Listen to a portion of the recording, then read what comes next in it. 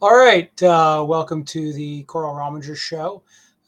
We're in guest digs tonight, so my camera isn't in the same spot. I got a different microphone, as you can see.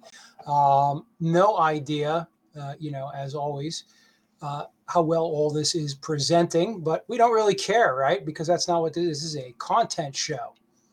I do have some notes I made. So, first of all, I want to wish everybody a happy 4th of July. If in fact you celebrate 4th of July, one never knows. Some people probably do not. I saw a meme going around that there's no liberty this year for women.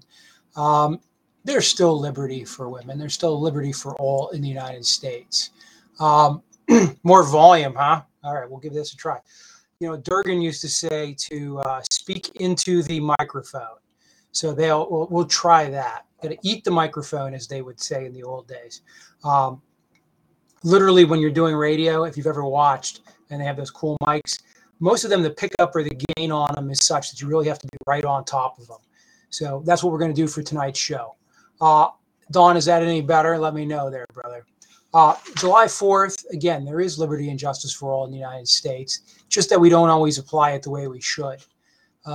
We are not always at our best, but we are still better than most of the world on any given day.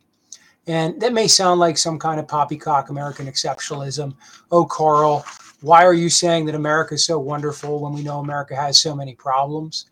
Because in America, I can talk about the problems, right? If I was in, Russia right now, to make fun of those poor people over there, if I was in Russia and I wanted to do this show and I mentioned that we were in a war with the Ukraine, they would jerk me off the air and possibly imprison me for not calling it a special military action. Okay. They're about to gear up a wartime economy over there, force people to work at night. The Duma's passing all kinds of laws, but it's not a war. Because if you call it a war, you're not allowed to do that. That's the First Amendment.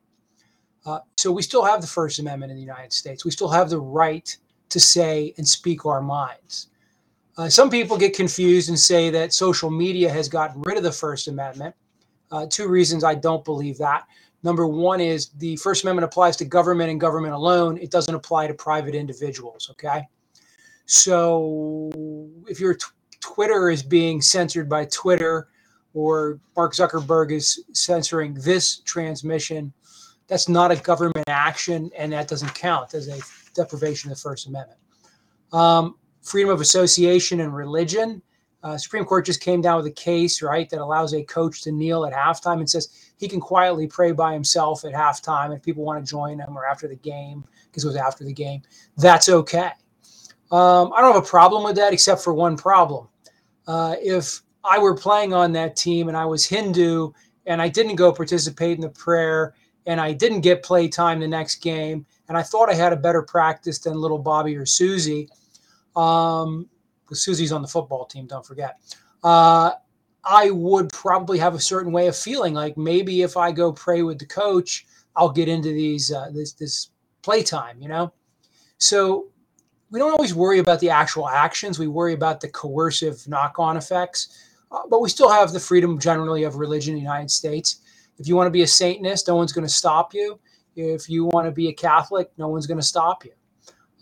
If you want to be an atheist, no one's going to stop you. You might catch some flack for it, right, Don? I know people do catch some flack for that once in a while. What other amendments do we have? We still have a right to be free from warrantless searches and seizures, kind of. We've talked about that before. One of these days, I'm going to get into a show where we go through all our rights and where they really stand, and maybe we should do a serial piece on that. But in America, we still enjoy freedoms that the rest of the world doesn't. So when you're on Facebook and you're doing your FJBs or down with Donald Trump or whatever, just remember that our country is still arguably a beacon for democracy. It is still a beacon of freedom. And despite all the terrible things we've done, we've always progressed.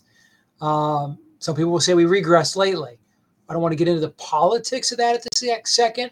What I want to do is celebrate America for just a minute here. All right.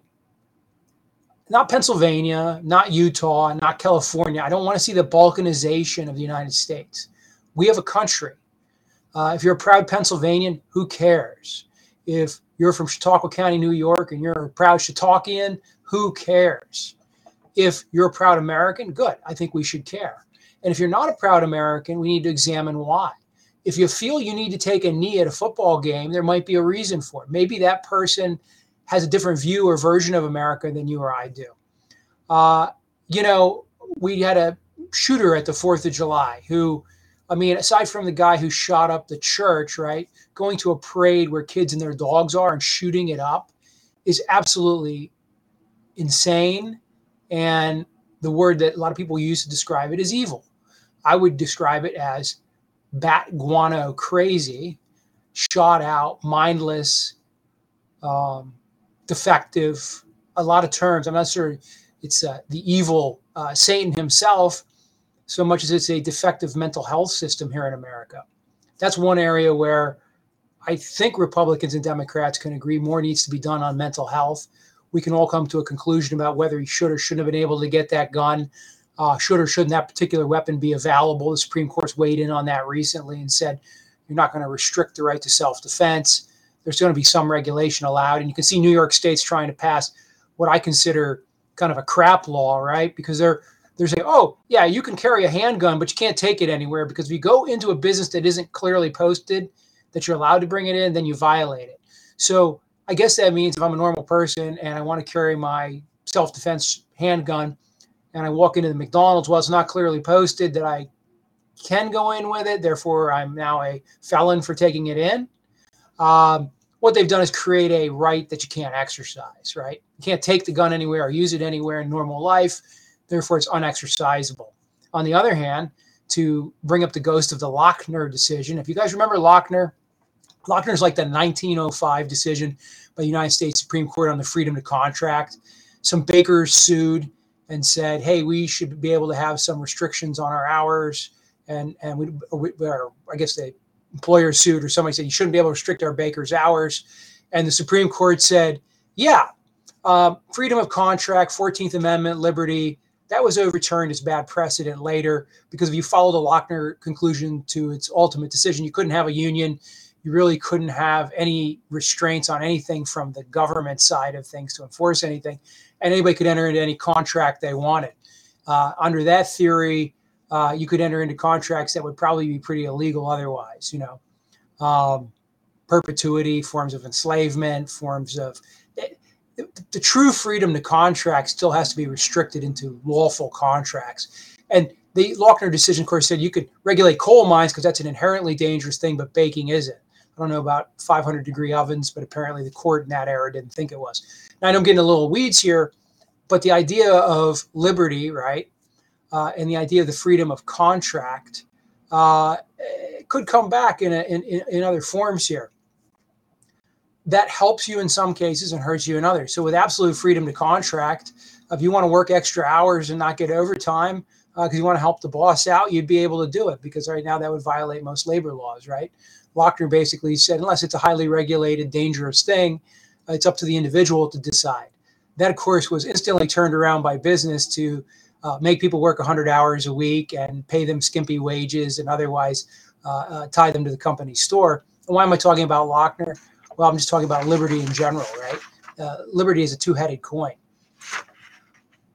Social justice. What is social justice? Do we have it in America? That seems to be a big fight these days. I'll go back to that shooter we were talking about a minute ago. He definitely a mental health case, right? He kills a bunch of people. He's taken into custody nonviolently. Guy in Buffalo, I think, taken into custody nonviolently. The shooter in the church down in Georgia a number of years ago, taken into custody nonviolently. Another guy flees from the police after discharging a gun out of his car unarmed and gets shot 60 times. People have a way of digesting that, right? They look at it and say, what was different about some of those guys who committed heinous crimes and got fed Burger King seems to be the meme, right? White guy commits crime, gets Burger King. Black guy commits crime, gets shot.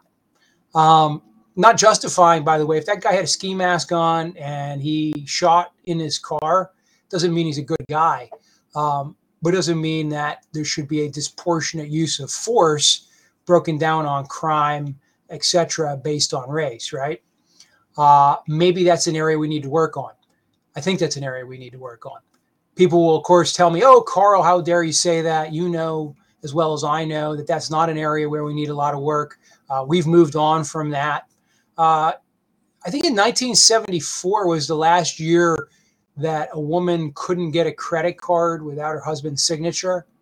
You know, a lot of these things aren't ancient history. So Roe v. Wade was 1973-ish. We've repealed it, rightly or wrongly. It doesn't matter. It just means that what happened in the 70s is still relevant to what could happen today. So when people come to you and say, hey, I have a feeling that in my lifetime things were a certain way, and you're saying, oh, no, it's not like that anymore, and it won't be like that anymore, I don't think they necessarily have an invalid point, okay? I don't think they have necessarily an invalid point. If anybody wants to get on the horn here, 717-906-5319. If you're listening to this as a recording, you can always call that number and leave a voicemail. We might just play it on the air, 716-906-5319. As you know, I will take your calls and put you on the air. What I really like, and Don, you might, I know you're listening, you might appreciate this. There's a lot of beer muscles. A lot of beer muscles on Facebook, or maybe they're whiskey muscles, or maybe they're just geek at computer keyboard muscles. People hide and sit behind those things and type all kinds of random stuff, and I get all kinds of interesting threads, but nobody ever wants to come on the air and actually debate that, right? Nobody ever wants to call me up. Chuck, a call, 717-906-5319, right? Now, instead, he'll just put like a smiley face on every post, or like the laughing out loud. Like, it's so hysterical that there was an abortion protest in Carlisle. If you agree with the abortion decision, it's still not hysterical. It's not a bunch of aggrieved old ninnies out there. It's women who have a very defined worldview, who are at the center of a debate that involves their bodies, not mine, and who are making good points. It doesn't mean that they are evil or bad or should be ridiculed. And I find that a little offensive, right? But it's America, so you get to do that. You can be offensive because we do have, again, freedom of speech, going back to why we celebrate the 4th of July. Freedom of speech, though, should be exercised with aplomb, right? Now, I know we all flame each other. Ron, who I think sometimes listens and comments a lot on my feeds, Ron knows he and I will break bread together and have a completely different conversation than when we're flaming each other online. It seems like both of us just have too much time on our hands sometimes, right? But that kind of speech can be helpful. It's also the kind of speech. Oh, we got our first caller here. Let's see here. Josh. Josh. Hey, Carl. Hey, how you been? Not too bad. Thanks for calling, brother. Had a good Happy Independence Day. Thank you. This is our official July 4th edition, right? Right. But yeah, I mean, you hit a couple points already, Carl. But I don't know. I mean, I get a lot of my news from Facebook. Right. You know, and sometimes, you know, it's credible. Sometimes it's misleading based on the headlines. But you know, you have to research more, and then you log into the or you go to search the site or the link, and then you have to pay a subscription or whatever to see more about what they're trying to tell you. So Josh, I bought to get past the paywall on the New York Times and the Wall Street Journal. I got like 1-year deals on those for $4 a month each, which was the only reason I did it, because it popped up and said, you know, for a year you can get through for $4. I probably have to change my name or my email address in a year, and if I want to keep it, but that helps getting past the paywall. And then sometimes with just a headline, I can Google it if it's like one of the sites I can't get past the paywall on. But that is a problem, because people share information, and I criticize people sometimes because I'll share a post and I'll say, read the article before you pop off, and they'll pop off, and you can tell they didn't read the article first, because the article, the headline or the trailer into the article really isn't the meat of the article. And what they're commenting on is clearly the headline, or it's one of my buddies who's just saying FJB, you know, because you know, you got an article about all the myriad of reasons that gas prices go up and down that include the president and 800 other things, and they don't want to actually study it, right? Yeah. So I mean, I've been seeing a couple things breaking today. Yeah. And you talked about the one. I mean, apparently there was AR-15s involved in that shooting or whatever. So yeah, and you know, there's a whole lot of things we can talk about at this point, which is just so fresh, and it's actually a sensitive subject too, because the scenario is pretty. I've seen a video, and it's pretty it's pretty graphic, pretty overwhelming, to see something like that. Well, let me share a comment here, Josh. Sure, we're gonna share. Go, Carl. Spew your BS hatred because of your faults. Jerry, I'm really not sure I'm making sense out of what you're saying. What did I say that was hatred? Did I miss something? Did anybody want to rewind the tape and tell me what I said? How about this, Jerry? Put your keys together. I mean, it looks like you can spell and type. So put your keys together. And I guess that I shouldn't really say it like that, should I? I'm just being salty. But be a little more refined than that. Tell me what I said so far that's BS. We're at 16:15 in here. If you got a minute you want to prop up and have us go back and examine, we can do that later. Or Jerry, you can just tell me the exact statements, what offended your sensibilities and was so sensitive about. Well, Don, what happens is this is on multiple feeds. So you might be watching, say, on my personal page, and Jerry might be watching on the Carl Rominger Show page, and Will's watching on, what is that? YouTube. Yes, YouTube.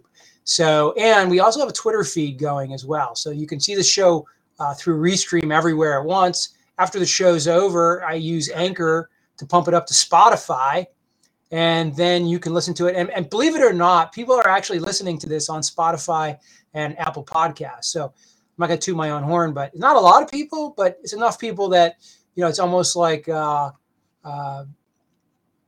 Jason says in Jerry, to response to Jerry, no, Jerry isn't a cult and lashes out at anything that isn't worshiping his mango messiah. I cooked up a mango the other day. I caramelized it to put with some meat. I really highly suggest that, by the way. So, Josh, you were talking about getting your news from Facebook, right? And that really is where a lot of people are getting their news these days. The problem with that is because the algorithm likes to reinforce what we react to and what we like, sometimes the news we get fed really isn't the news. It's the news that Facebook thinks we're going to be most reactive to, most likely to share or comment on, which doesn't mean it's always the news we need to hear, right? It's curated in a slightly different format. So one feed that I picked up on the day, we'll get back to the Ainsley thing. He hit a 3-year sentence or something. Right. So 36 months or something. So, and then my question is that how all the other? I mean, he was the first guy there. Pinnacle of the thing. He gets the 36 months. Does everybody else get like a lesser charge? I know one lady got a life sentence. You talking? She had to pay with her life that day. But will everybody get a lesser sentence or an equal sentence? Well, so here's the weird thing. You can go in front of a judge, right? And I can go in front of a judge. It could be the same judge, and probably based on one thing that makes a big difference is our backgrounds. Okay, so I don't know what your background is, but I'm a felon, right? And when I show up, he's going to be like, Rominger, seen you before. You're a bad dude. You're getting a heavy sentence. So your prior record always factors in. But if everybody has the same prior record or no prior record, then you would expect the same judge to base his sentence on the conduct of the people, both at the time of the offense and also how amenable to rehabilitation they seem, which is partly recognizing what you did is wrong. So some of these crazy January 6th folks have gone out and given interviews, right? They go in and plead guilty, and then they go tell like Sean Hannity Jr., like one of the mini radio hosts somewhere, oh yeah, I just pled guilty because it's all a bunch of BS, but my lawyer said I needed to. Well, when you go to sentencing, the judge is like, oh, so you thought this was all a bunch of BS and you don't have any recognition of why you did what you did and why it was wrong. I'm really going to need to smack you to get to you. Whereas somebody else who's contritious the entire time might get a lighter sentence. So because we have individualized sentencing and we have guidelines, you should expect that the sentences would be around the guidelines. But I'll use my own case as a example really quick.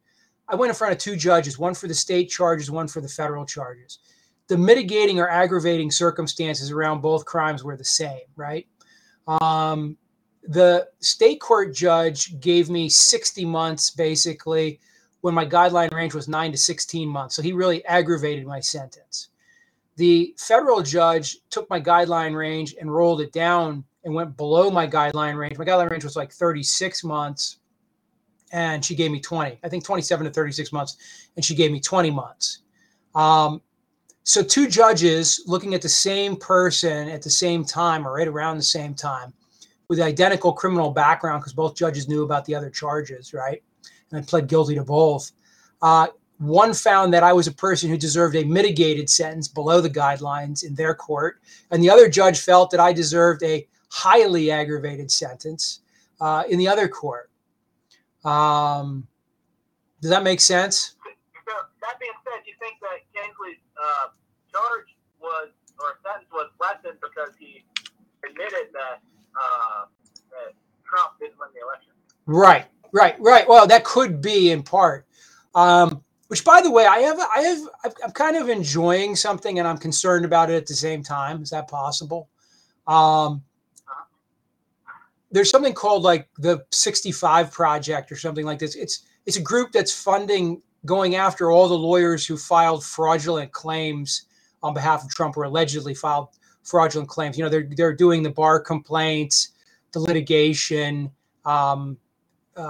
to call out people for filing court filings without proper merit. And so I find it enjoyable in a way, right? Because clearly Rudy and some of the lawyers filed some stuff that I reasonably couldn't file. But I know one of the guys from the area, right, from practice over the years, Mark Scaringi, and he did some work for Trump. So I went back and read what he had said. And it's interesting because Scaringi was very careful to point out that in some his own radio show that he does on WHP apparently, and also in some news commentary or other places, that he didn't think that the evidence of fraud was great. And I think the way he was forwarding the challenge, it wasn't on a fraudulent basis. It was on a good faith basis, but tempered with, you know, we have real problems with proof, and we probably aren't going to overturn the election in other states. We just have this one issue here in PA. You know, Trump then apparently sidelined him and put Rudy in charge, and that's how Rudy ended up in the courthouse arguing that case with the day the dye was running down his head. But I thought about that, and I was like, yeah, this Project 65 is kind of cool because they're going to beat up on these guys for filing this fraudulent stuff. But then I look and I go, but our local guy who was involved in some of the filings, I'm not sure they're counting him in that 65 or not, but he clearly was involved as one of Trump's lawyers for a period of time after some big firms dumped him, and he got involved. And he's a really great conservative guy, Mark Scaringi. Okay, if you guys listen to him on WHP, I highly recommend him.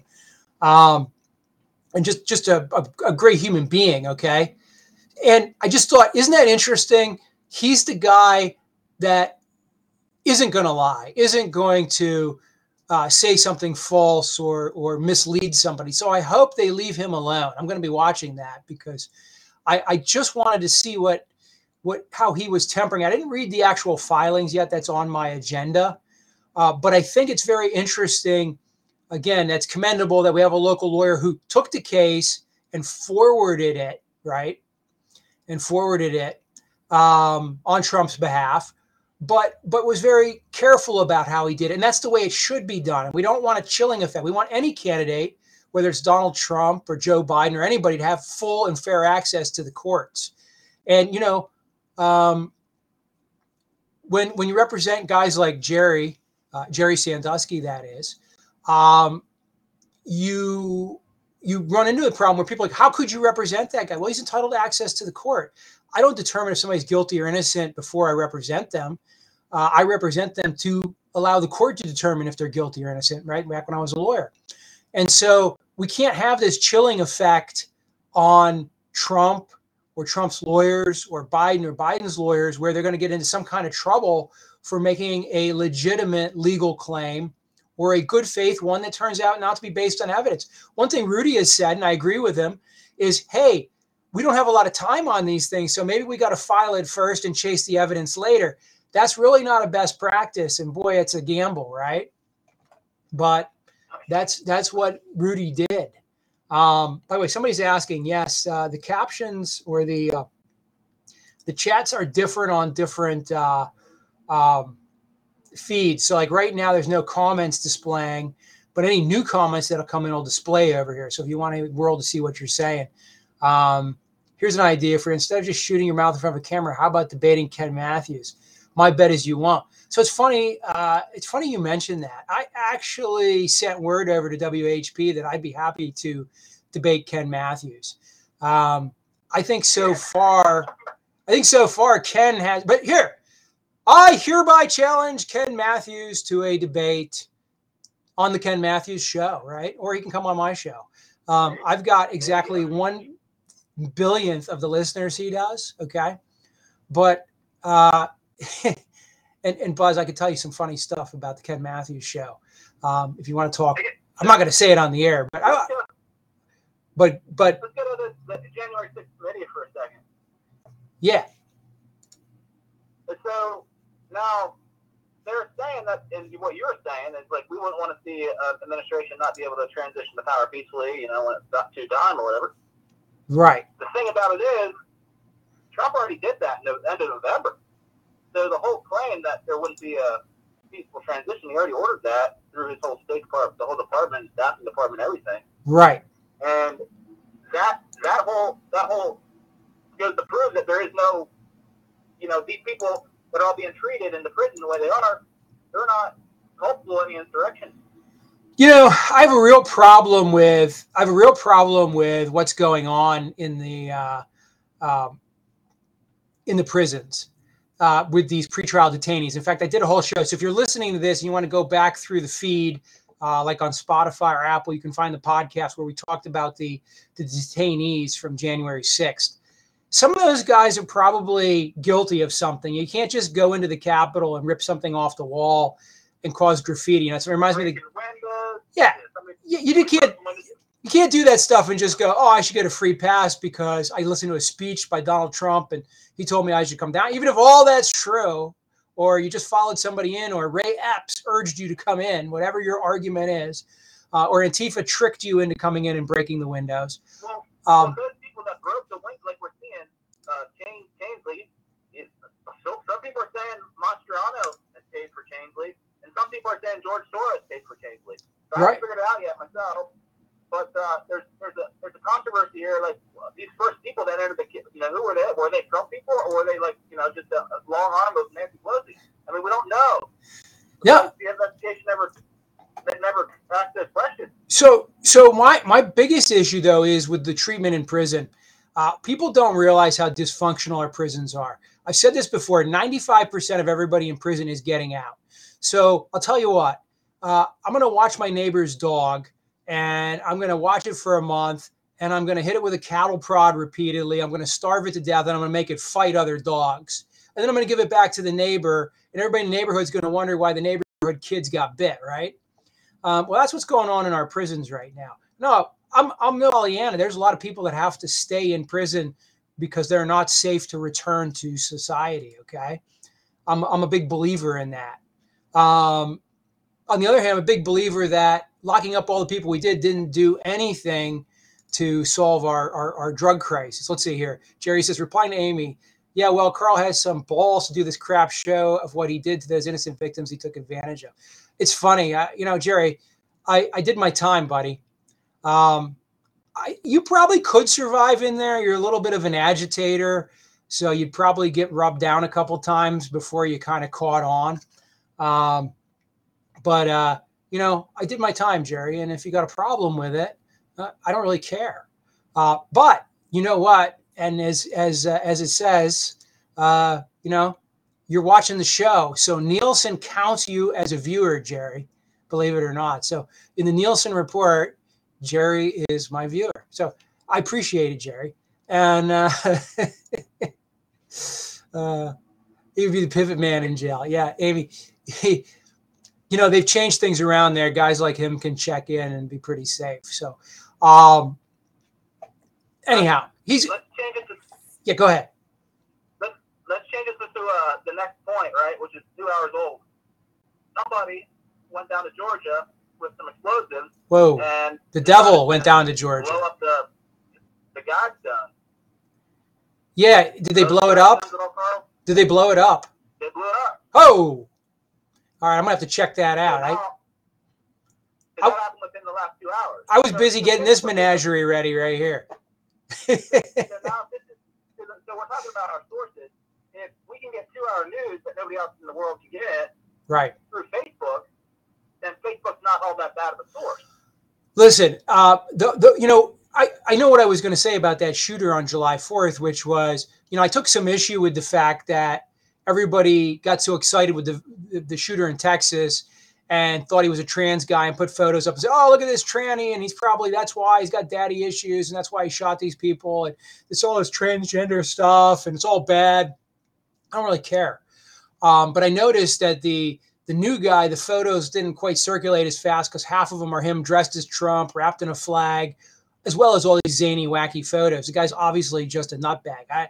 If he's a follower of Donald Trump, he's a follower of Donald Trump because he's a follower of anybody that'll get him a jolly at the moment and will feed into his sick mind. And it's not because Trump's a good or bad guy. It's just he would be following Billy Graham one day, I'm sure, and the next day Charles Manson. I mean, that's the type we're talking about. You're just a complete, utter mental health disaster, okay, by all stretches of the imagination.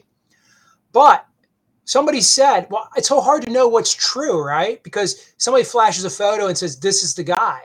And then you're trying to hunt it down. Well, it's got the right tattoo, but it could have been photoshopped. It could have been a deep fake. I could be a deep fake right now, right? I've actually been looking at some technology that'll allow me to employ synths. In fact, I might do that. I might employ a synth and carry on a fake conversation with one. Maybe have her pretend she's my girlfriend or something to fool you guys. But seriously, I thought about doing that just to show how that might work. Let's see, what is Donnie saying here? Trump does seem to attract wackos. Well, he does, but in all fairness, all presidents attract wackos. Reagan attracted Hinckley because he thought Jodie Foster would be impressed. He didn't even know that Jodie Foster wasn't playing for the right team to impress her. I mean, that's the problem with these nutballs. They literally are shot out. What was that? And he's going to start a singing career now. Right. And you know what? I think he was just super mentally ill. So for as much time as he spent, I hope that they've released him and he's not a present danger, right? And I hope he does something with his life. I mean, I hope. I don't want to say that anybody should get away with anything. But if he really did it because he's crazy, we represented a mom one time who had a psychotic breakdown and was out riding around, shooting aliens with a TV remote, literally with the kids in the car, when the police pulled her over in the middle of the night. And she had to get institutionalized and it took a long time, but we eventually got her competent and then back with her kids. And I would see her for years. I haven't seen her a few years now, but I would see her for years after, just out being a normal mom. So mental health is tricky because if that's why somebody did something, then I don't think we should discard them. We need to help them. We need to treat them, and they can be treated. Sounds like this kid wasn't getting the treatment he needed. If he's making these threats and the suicide threat, and then somehow he's being enabled by the family. By the way, that's the theory on why it's always white middle class kids that are the shooters or the equivalent in these mass shootings, is because mom and dad are good at keeping the authorities at bay enough, whereas the kid would be put in placement in a lower socioeconomic background. So I'm wondering if that came into play in this case or not. Oh boy. Yeah, there's a lot of speculation on how many contacts any one of these individuals had through their internet posts, and what they talk about online with their friends, their social community, their social circle, and how many of those posts were monitored, and how long they're monitored for, and with any one of these shooters, their social history becomes pretty good piece of evidence that never seems to be explored. Yeah, and how long the FBI was actually following each one of these people. You know, and if there was an opportunity at one point to make an intervention to prevent such a catastrophe. And so, Josh, that's one of the questions we don't know the answer to right now. One of the questions that we don't know the answer to that I would like to know the answer to is how many people are the FBI and law enforcement tracking online at this point? In other words, is there like 5,000 young people, young white males equivalent nationwide that could be lone wolf shooters or guys like, nah, Jerry, I'm not going to go there. I wasn't going to say you. I probably was. That are like sharpening their knives at home, thinking like, mega, but are they tracking people in mass? And so they would likely know this, or are we only tracking a few for some reason? And what do we, or are there just so many people like this that it's not practical to track all of them? If there's a million weirdos posting weird stuff, right? Maybe you can follow all million. If it's 10 million, maybe you can't follow all 10 million. And maybe when somebody posts a meme that involves death or involves suicide or involves some kind of weird threat or potential threat, and it's just a joke and it gets repeated 800,000 times in 20 minutes, the computers can't necessarily figure out who's really feeling that way and who should be looked at. Or is there like an on-the-ground operation to look after and try to pinpoint profile individuals like there was in the past? Is it more that they transition just to internet-based profiling, or do they still have their on-the-ground things that they used to do because they didn't have the internet back a few years ago, 10 years ago?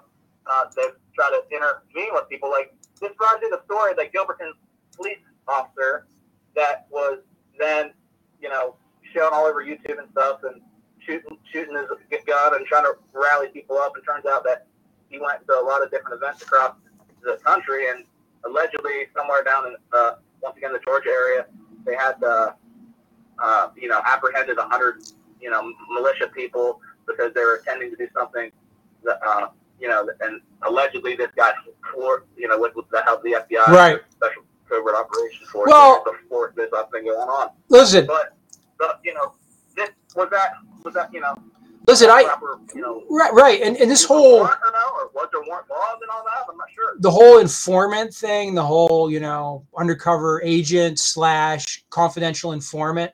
I used to get involved in drug cases, and sometimes you'd really kind of be scrutinizing like what was law enforcement's goal here. I can think of a guy years ago who said he used to buy a quarter pound of marijuana on a regular basis from a guy for his personal use. And one day the guy showed up at his house with 12 pounds of marijuana. And the next thing he knows, the police are busting in the door on what's called a preemptory search warrant. So the police sent an informant in with 12 pounds of marijuana, okay? And then raided the place to say that this guy was buying 12 pounds of marijuana. And, he was saying, it's strange because 10 pounds is what gives me a 3-year sentence, whereas if it had been the usual quarter pound, they probably couldn't even put me in jail. So the government shaped this situation, and, he wants to run with the defense that I buy drugs, but just not that much drugs, right? It's complicated. But it tends to show, and this happens, the government sometimes goes as far to take a person who's a simple criminal, right, Amy? Entrapment. It's a form, right? But how do you beat that? You're stuck, and you can take it to trial. And it was a Perry County case, and you're going to hope that now that was circa the late 90s, by the way. Not when marijuana wasn't the big deal that it is now. Back when when people were all denying that they smoked it or knew what it was and claimed they didn't know what it smelled like. I walked through Carlisle last night and smelled it like 18 times on a 1-mile route. And you're not supposed to be able to smoke it, so I don't know why I can smell it all the time. But so I think of those kinds of cases, and I wonder, where do law enforcement go with these things? How many of these guys are they are working, or how many times we got involved where the confidential informant was actually buying the drugs, right, with money given to him from the government, but the drugs he was buying weren't really from the guy; they were really his own deal. He was selling drugs to the government, basically, or there's just so much dirty dealing. There's actually a guide for the Bureau of Narcotics Enforcement for the Attorney General's office here in Pennsylvania, and in the section on confidential informants, I used to cross-examine these guys on it because they'd always be trying to say, well, my confidential informant's pretty reliable and blah, blah, blah, and inherent reliability. We did this. But the chapter for agents teaching them basically says a confidential informant is the worst thing you can use, and it should be the last way you make a case because they will lie for no reason at all, and they're dirty people, and they'll do bad things, and they'll try to set people up, and they'll, and it just goes on. And then they would read that out loud to the jury, and they, be like, oh yeah, well, I guess that's true, and that was part of my training, but I forgot to mention it. So you got this conundrum where you've got people who aren't always open and honest about what to expect from a confidential informant, working confidential informants, who are trying to run amok quite often and set up people sometimes because, what happens is, think about this. You imagine someone had asked me to work a confidential informant. I committed my crimes alone, right? So I would have had to make some junk up. I would have had to make some junk up about somebody else and try to draw them into some BS to try to do something with my own sentence, right? And don't get me wrong, the government is always offering you those opportunities, right? Hey, just do this, just do this. A lot of people jump on them. I didn't have anything to offer, right? Or at least I didn't have anything I wanted to offer them. That fellow's named Mark Kessler. Is that his name? Or Kessler. Kepler. I'll have to check him out. Kessler or something. Yeah, but there's details in there but that was a different way of doing things. I think they might have changed the way they're doing things, and there's a lot more people all these, anybody can get a cell phone, they come to America. There's a lot more people using the internet. So a lot of things stem from the Security Council, the Internet Security Council that they had a few years back. They had an opportunity to pinpoint a number of different vulnerabilities the internet would have.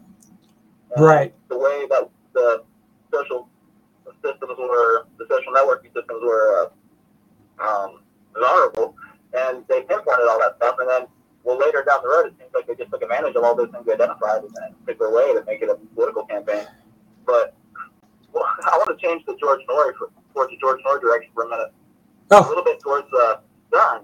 CERN. You heard about CERN at all? Well, yeah, they think they found some new particles, right?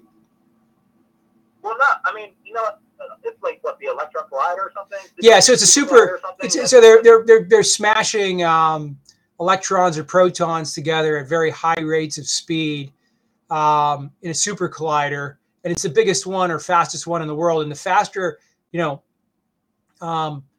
as you accelerate something to the speed of light, it gains mass. And it's negligible on my bicycle or in a car, right? We don't gain much mass at that velocity.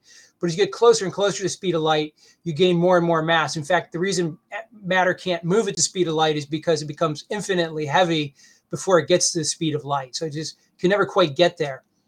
But basically, as you pump energy and velocity into these particles, their mass rises to the point that you're now smashing super heavy, and force, F equals mass times velocity, right? So the force involved in the collision, if you have a high velocity and a high mass, there's more force that creates more destruction, and therefore they snapshot more elementary particles in a non-natural state. That's the whole theory of a super collider anyhow. I bet Ken Matthews knows how those work too, Jerry. Probably. So here we have, a few years ago, they shut this thing down, from what I understand. Yeah, they do periodic maintenance on it, allegedly, right? Or they opened. The last time it operated, they created an experiment. Well, that's the open question, right? Some people theorize you might create a miniature black hole. You might rip a hole to the upside down kind of like they did at the Hawkins National Lab, if anybody's familiar with that. Hawkins National Laboratory. Was it just electromagnetic disturbance, or was it, something greater than that, or, dimensional that people are now with the opening ceremonies of this CERN, which is happening today, or yesterday, whatever. There's with the images that are being portrayed of that ceremony are horrific and gruesome and inappropriate for children to watch. And people are excited about what the power of this new collider is going to do. So maybe it will do nothing but create a, electromagnetic storm above it or whatever. But it will do some new things that people are outside the collider, not only inside the collider. Well, we're going to find out because they're going to march forward. I know getting these projects started. Listen, sooner or later something goes wrong, right? Whether it's intended or not. Will it be a dramatic event, like where they crack the moon open or something? There's a lot of sci-fi on that. I don't know. I don't know. They say China says they're going to take control of the moon. Yeah, well, there's a reason why they call it the space race, right? We don't land stuff on. I've always said this. We don't land stuff on Mars and map Venus because we want to land stuff on Mars and map Venus. We do that because it allows us to pay civilian money to build the technology we need to drop micro bombs on foreign dictators 10,000 miles away, right? That said, we are entering the space age now. We can commercially, I just saw a website where I can buy satellite imagery en masse for any purpose I want, down to about 50 centimeters in resolution. So, if I want to count cars in junkyards or look at farm fields with satellite imagery, whatever my line of business is, I can get it now, and it's aggregated from multiple providers very cheaply. That's just the imaging side. I can get space on a rocket to get a microsatellite into space now. It used to be $200 million to get started to get into space and into the billions. Now for $1 million, you can get into space. Now, anybody out there who owns a business or has been in the business world knows that $1 million is a lot of money. But to some businesses and to many businesses, even small businesses, $1 million is something they will spend on a capital investment. So we will see all kinds of things moving into space, and controlling the moon or having understandings on who controls the moon are going to be very important. Because if the moon belongs to the Red Communist China Party, right? Chinese Communist Party, the CCP, not only will Mike Pompeo be very upset, but so will I. The best we can hope for is to create some rules as to how all this works. And of course, if you ever watch the sci-fi series The Expanse, eventually you end up with Earth under the UN and Mars under their own government, and then the Belters out there kind of in their own little loose confederation. I know if I mention the word globalism, I should say, right, you will be poor and you will enjoy it, Klaus says, right. You will own nothing and you will enjoy it. And then, by the way, let me go on a complete side note here. The other day, one of Biden's guys said, you're going to have to pay the high prices for gas to support the liberal world order. And of course, Fox News and everybody went, oh, he said liberal and it's liberal. The word liberal does not mean liberal. The word liberal means liberal democracy. The same way Vladimir Putin refers to the United States as a liberal democracy. Political scientists, people in the know, talk about liberal democracy. They don't mean liberal like conservatives and liberals, Republicans and Democrats. This is a term that goes back hundreds of years. Read Sumter. Get into some Bagehot.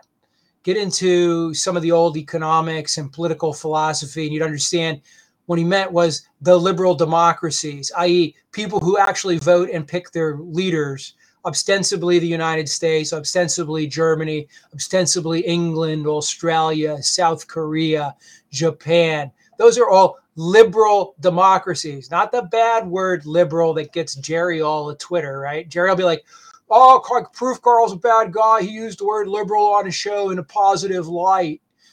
Yeah, Jerry, guess what? it pays to liberally sprinkle spice on your food. It doesn't mean that the food is bad because you liberally sprinkled something on it.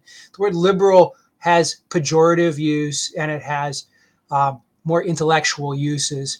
And it wasn't being used by Biden's guy, but a poor choice of words, because he should have remembered that the domestic audience hasn't really been brushing up on world history and world economics and world political systems to understand what he meant and would be well understood by people knowledgeable in that area. And of course, Fox sort of ran with it, gunned with it.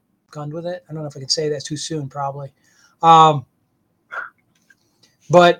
you know what I'm saying. And by the way, is Tucker probably on right now, and I'm missing Tucker, so I'm gonna have to go down and check the DVR and see what he had to say. I guess he was blaming weed and girls and low testosterone and all kinds of things for the shooting. Now, by the way, on this whole shooting, go ahead. Here's another avenue we haven't talked about either, just plain medication. I mean, what type of prescriptions? I have a friend who says that these medicines don't get rid of the suicidal ideations. They just give the person enough get up and go to carry them out in a violent and spectacular fashion. I think that's worth looking into. I really do. Yeah, exactly, Dan. Deregulation equals market liberalization. See, that's my problem with words. It's kind of like woke. There's a young lady somewhere in the United States who's proudly telling her friends and family that she's woke, and she means it in a good way. And in the meantime, there's somebody on Fox probably later tonight, Ingram or Hannity, talking about those woke liberal scum. And it's a pejorative. And when we all use words differently, and we all hear each other using those words and don't understand the context and the epistemology, I think I got that right. Epistemology, the physiology, I don't know. It's some ology, which has to do with the person using the words and understanding their position in life and their belief structure, because you can't really understand what they're saying if you don't understand their belief structure, because how they say things will be different based on their belief structures and experiences. And so philosophers especially think it's important to disclose a lot of your vital statistics of beliefs and experiences, because otherwise I can't truly read what you're writing without knowing that. So I forget the term for it. Somebody smarter than me will figure it out. But yeah, there's the medication issue. But let me come back to this. There is a problem in our country where, and I'll give you two examples. If I'm a black person in America, I'm upset because I have a very clear perception that a black defendant is handled differently than a white defendant in a major shooting incident or even a minor shooting incident, right? I think they can validly stake out that position. On the other hand, my MAGA friends can say, well, how come we're so worried about 9 people getting shot when 60 other people got shot 30 miles away in Chicago and nobody does a damn thing about it? So if we're going to solve gun violence in the United States, we have to solve violence in the United States. We get to the root of violence. Mental health seems to be the problem with the shooters in these mass killings in schools and parade grounds, right? So when you're addressing that, we need to address that. We need better red flag laws. On the other hand, the shootings in Chicago are gang wars and reprisals and bad people being bad people, and their mental health needs to be worked on, drug issues need to be worked on, and crime needs to be solved. But what we've been doing with mass incarceration of drug dealers hasn't seemed to solve the problem. It's a generational problem. I keep hearing people saying, well, it's just bad fathering, Carl, and these people need to have better fathers and all this sort of thing. Who's airdropping the fathers in? A solution isn't a solution if it's impossible or impracticable or can't be done. So unless you're adopting all these foster kids, and remember, got all these new babies on the way, unless you're adopting all these foster kids and doing something to participate, it's not going to take care of itself. So you can say someone ought to teach that guy to read, and then he'd be able to read and we wouldn't have this problem. Well, guess what? If you don't teach him to read and he doesn't teach his kids to read and then nobody's going to know how to read, because it just doesn't happen because you think somebody ought to do it. things have to be done. They have to be paid for. Good policies have to be put in place. They have to be executed. They have to be followed out upon. And we're falling down on that. Quite simply, we're falling down on that. And my point is, we need to address both sides of this coin, because both sides have valid points, but both sides get tangled up with the what about this? What about this? And that drives me nuts too. Every time somebody says, you say, hey, Donald Trump tried to fix the election. Like, yeah, but what about Antifa? People rated, but yeah, but what about? And then the Antifa people are like, well, but what about the Capitol rioters? Well, what about? When I was a kid, I don't know what's going on in this world, but when I was a kid, if I told my mom, well, what about Johnny? I didn't get very far with it. But for some reason, as an adult on Facebook, that seems to be everybody's reply for everything. But what about? What about? Who cares what about? Answer the question, judge the person, judge the problem. Epistemology is the theory of speaking about difficult issues. Okay, there you go. I knew it was a piss. I knew it was piss. We're talking about mental health and mental and health issues in general. So let's take into a statistic segue. So there was a point in time where we tried to figure out, they're claiming that, 70% of the people have COVID, for example. So we try to look at and say, hey, well, so-and-so hospital, show me how many people have COVID. Oh, well, you can't access those records. That's HIPAA protected. So we run into a particular point in society where we can't actually figure out physically, medically, what some of these potential scenarios for either a mental health scenario or even somebody that has COVID is, because of the way that conundrum is right there. Correct. And there's a tension. Privacy zone that keeps everything secret. It's the tension between individual privacy and figuring out how to use that data in the aggregate. And so a lot of work is done, for instance, to take census data or IRS data and anonymize it and share it in a way that you can't link it back to a person, but would allow policymakers to make decisions. And it's exactly like from a medical standpoint, if I can't know what everybody in the hospital is suffering from, then how can I know what the hospital needs or where things are headed, right? And so the good news is there needs to be some type of public record on what's going on in there. Well, then you could say there's three people in there, and we have one case of this, one case of that, one case of the other. We can make a deduction that one of these three people, but if nobody knows who really's in there, you know what I mean? Right. No, and that institution in itself creates a it's a good space operation. You know what I mean? That's so, the only thing that keeps it together. I used to have people tell me like, oh, I can't believe the newspaper's reporting on my crime. And I used to say, be glad they are, because in other countries, you're just disappearing. Your family would come looking for you. And somebody would say, I think I saw the police picking him up yesterday. And then no one would tell you what jail you were in, right? And no one would tell you where you were or what you were charged with. And it could take a year or two sometimes before the family could even locate somebody in a lot of countries. Which brings me full circle. We live in America. Our freedoms are important. We should always default towards freedom. We should always pick the side of freedom whenever possible. I'll throw a bone to the anti-abortion people.